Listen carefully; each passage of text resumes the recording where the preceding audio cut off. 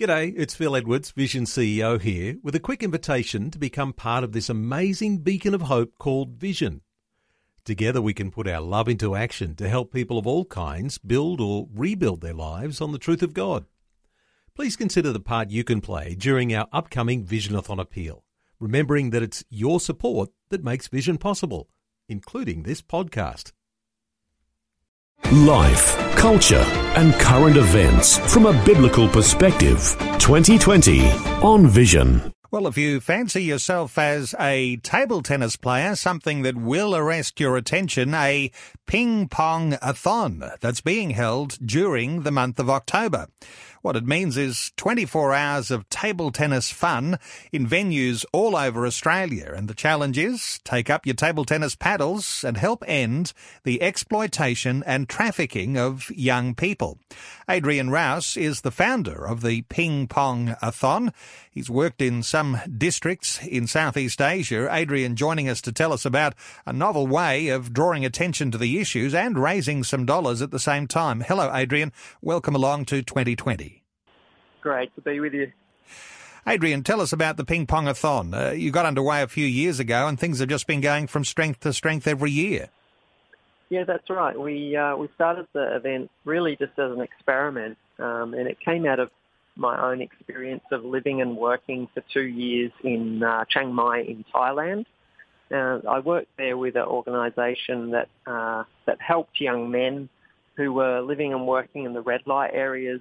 I guess because a result of the poverty of their circumstances, they were really had to resort to selling the only thing that they owned, which was really themselves, in order to survive. And my heart was really broken as I saw that happening on a day-to-day basis. And the Ping Pong-a-thon really is just my response to that issue. And when I came back to live in Australia, I guess I wanted to find a way to engage everyday Aussies on the issue. So we decided what better thing to do than 24 hours of table tennis. And it just started with one venue, 15 men played at our first event, and it's grown to, today, this October, we've got 60 venues across Australia that are participating, and we're hoping to raise $400,000 this year. Wow. And when you say you were working with young men there in Thailand, most of the time when we hear about exploitation and human trafficking, we're talking about rescuing young women. And I guess that's part of it as well. But you were specifically working with young men in those circumstances. Yeah, look, there is this perception that human trafficking only affects children and women. And look, that's just not the case. Trafficking is an issue that really affects anyone that's vulnerable. So given that the wrong circumstances, any person, male, female, young or old, can be trafficked or exploited. It's often in the labour side of things, labour exploitation, it's often men. For example, men are often, sent out on the fishing boats, and a lot of the fish that we eat, a lot of the tuna and the tinned fish that we actually eat comes through labour exploitation, and some of the circumstances are horrendous. Some of these men will be at sea for 6 months at a time without setting foot on land, and we hear stories regularly of men getting sick when they're on those boats, and essentially when they cannot continue to do their jobs. They may get tossed overboard and actually, essentially, completely disposable, but just in a different way to those who might be exploited in the sex industry. Well, it's horrendous to think, even as you're describing, the possibility of being thrown overboard when you fall sick if you're working in an exploitation situation in a place like Thailand and I guess many other Southeast Asian and Asian nations around the world. Let's talk about the charities that are being supported, because there's 8 in a list that you guys are supporting and raising a lot of money, and it'll do a lot of good. Tell us about the charities that are involved. Yeah, sure. Well, we actually choose to focus on Southeast Asia. And that's not just because it's a Southeast Asian problem. I mean, trafficking and exploitation happens in our own suburbs as well, happens everywhere in the world. But yeah, our partners, we work with them. We work with partners who essentially they're experts in one particular area, responding to this issue of trafficking and exploitation. And some of the areas that they focus on will be prevention. Others will be focusing on providing aftercare and rehabilitation programs for young people and sometimes children who have been trafficked and exploited. The sorts of programs where they can, get back to education, or for those who are old enough to go through a vocational training program that will enable them to get the skills that they need to create for themselves a normal, healthy future that's exploitation-free. Some of the other partners that we work with actually focus on the legal system and government systems, just strengthening systems that currently sometimes enable human trafficking to exist. When the justice system in an area doesn't function as it should, people may get caught trafficking young people. They may get arrested, they may get tried, but they may then get off with a slap on the wrist, a small fine or a short jail term, instead of being properly prosecuted and receiving a harsh penalty that would deter others. So there are a whole range of ways that we need to respond to the issue, and that's why we work with 8 different partner organisations who respond each in a different way.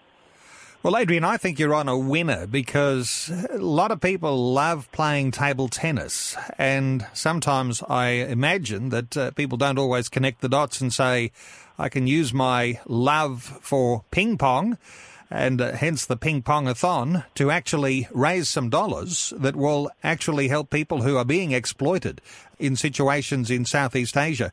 Now, just come back to the details on what people do. If you love table tennis, if you want to be part of a Ping Pong-a-thon, how long do you have to play for to raise a few dollars?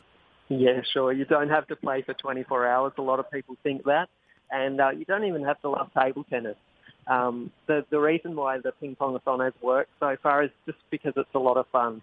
So we have people that turn up and they wear crazy outfits and get their retro headbands and that kind of stuff happening, and we have all sorts of records that people can try and break in different games and things. So it is a lot of fun, but essentially to get involved, you sign up at our website, which is pingpongathon.com, and you register to play. Usually most of our venues have a three-hour time slot that you can choose, so you just choose whichever time works for you. So we've got 60 venues across Australia running through October, so there's likely to be a venue close to most listeners.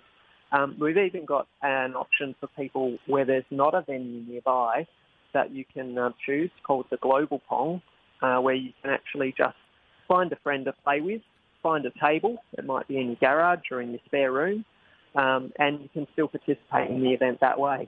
So once you register, you simply then just invite family and friends to sponsor your efforts. And we're aiming this year to raise $400,000 through the campaign. We've already raised just over $70,000. Well, we'll continue our conversation in just a few moments. The website, if you're interested in playing table tennis and the Ping Pong-a-thon, is pingpongathon.com. Adrian Rouse, our guest, he's the founder of the Ping Pong-a-thon. Adrian, stay with us. Some more thoughts and insights from you when it comes to the issues of exploitation and human trafficking that you're addressing with this fundraiser. We'll come back and talk shortly. We're taking a little time out to talk about a pursuit that you may love, and it may be that you are a lover of playing table tennis, or in the old terminology, we used to talk about playing ping pong. Well, there's an opportunity for people who love ping pong to be part of a Ping Pong-a-thon and raise money to help people who are in Southeast Asia primarily, who are victims of exploitation and trafficking of young people. In fact, a ping-pong-a-thon that supports 8 charities that are working in this area. Adrian Rouse is our guest. He's the founder of the Ping-pong-a-thon, or do they call you the director of Pong? Is that what they call you, Adrian? That's what some people call me. I love having a job where every time I call someone and I say it's Adrian from the Pong, people always laugh. So it's great to have a job like that. Yes. When you first got underway and you started raising money, and you mentioned in our earlier segment that you were working with people who are being exploited, being trafficked in Southeast Asia. Initially, you got underway with the Ping-pong-a-thon, and it was more a boys' event with the idea of sowing into the hearts and minds of boys that they can be a part of the solution as they become men and not contribute to the challenge that this exploitation and trafficking has in Southeast Asia. Tell me about your initial motivations. Yeah, look, I mean, while I was working in Thailand, I was seeing every day that men, unfortunately, are a big part of the problem when it comes to trafficking, and particularly the sexual exploitation of young people. Men are sadly the drivers of demand when it comes to this issue, predominantly. And so we started the Pong to engage Aussie men, boys and men, on this issue, and just to help men to become aware of the issue as a starting point, but also then to be able to be a part of the solution. I saw a lot of fierce, passionate women in Southeast Asia, but also back here in Australia, who were doing a lot to raise awareness on the issue and actually, starting organisations and programs for victims of trafficking and exploitation, but men were predominantly absent. So it was really a bit of an experiment to try and engage men on the issue. And I imagine that the success so far and the take-up of people who are participating in the Ping-pong-a-thon is testimony to the fact that people are interested in actually addressing this problem. They don't want to just have a head in the sand. You've got people who are saying, well, I recognise that we all need to learn something from what we're doing and also at the same time support those who are victims of this human trafficking.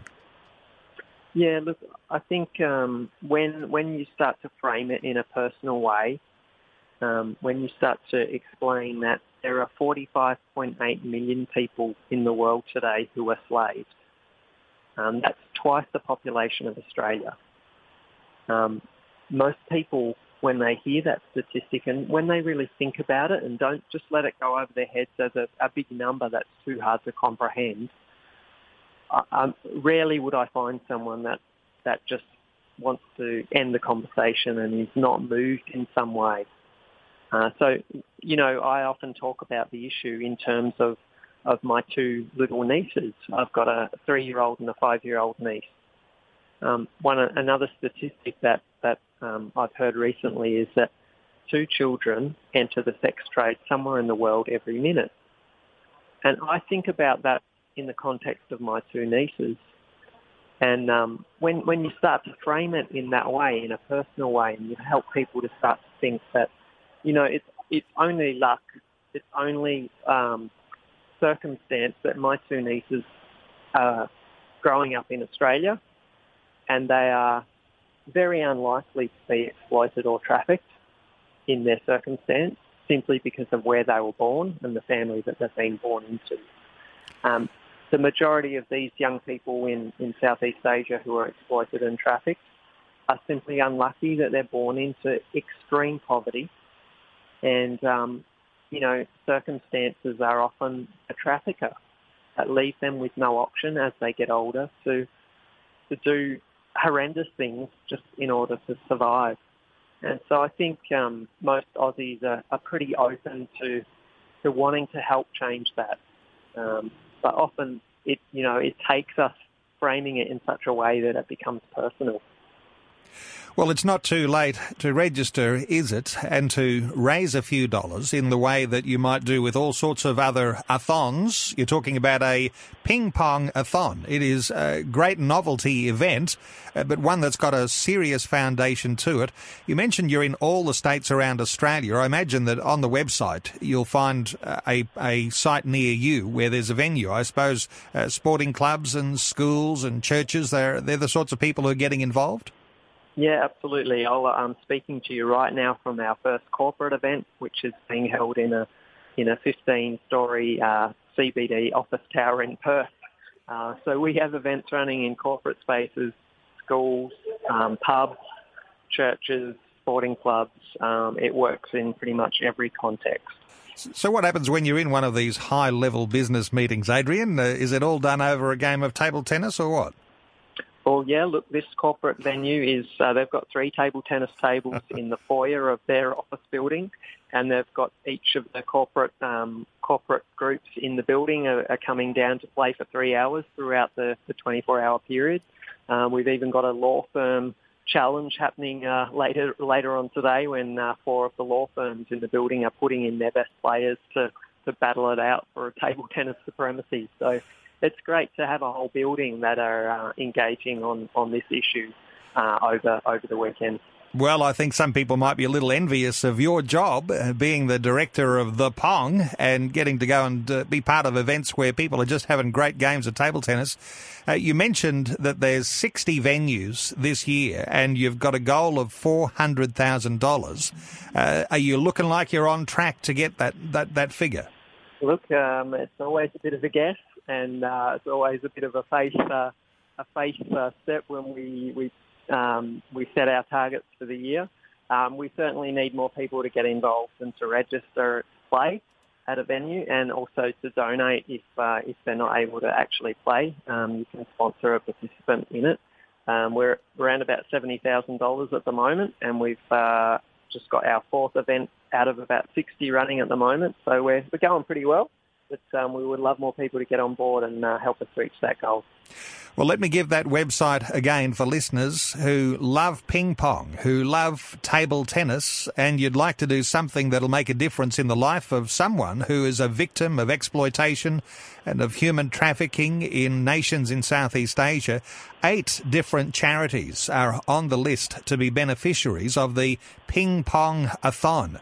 Now, there's a website, it's pingpongathon.com, and that's where you can find out all the details. And Adrian Rouse, the founder of The Pong, great to talk to you today, and all the best with your fundraising efforts. And what a great novelty way of getting people involved in addressing these really serious issues. Adrian, God's richest blessing on you. Thanks so much for being with us on 2020. No, thanks for your support. Before you go, thanks for listening. There's lots more great audio on demand, or you can listen to us live at visionradio.org.au. And remember, Vision is listener supported. Your donation, large or small, will help us continue connecting faith to life for hundreds of thousands of people across Australia and around the world. Learn more or donate today at visionradio.org.au.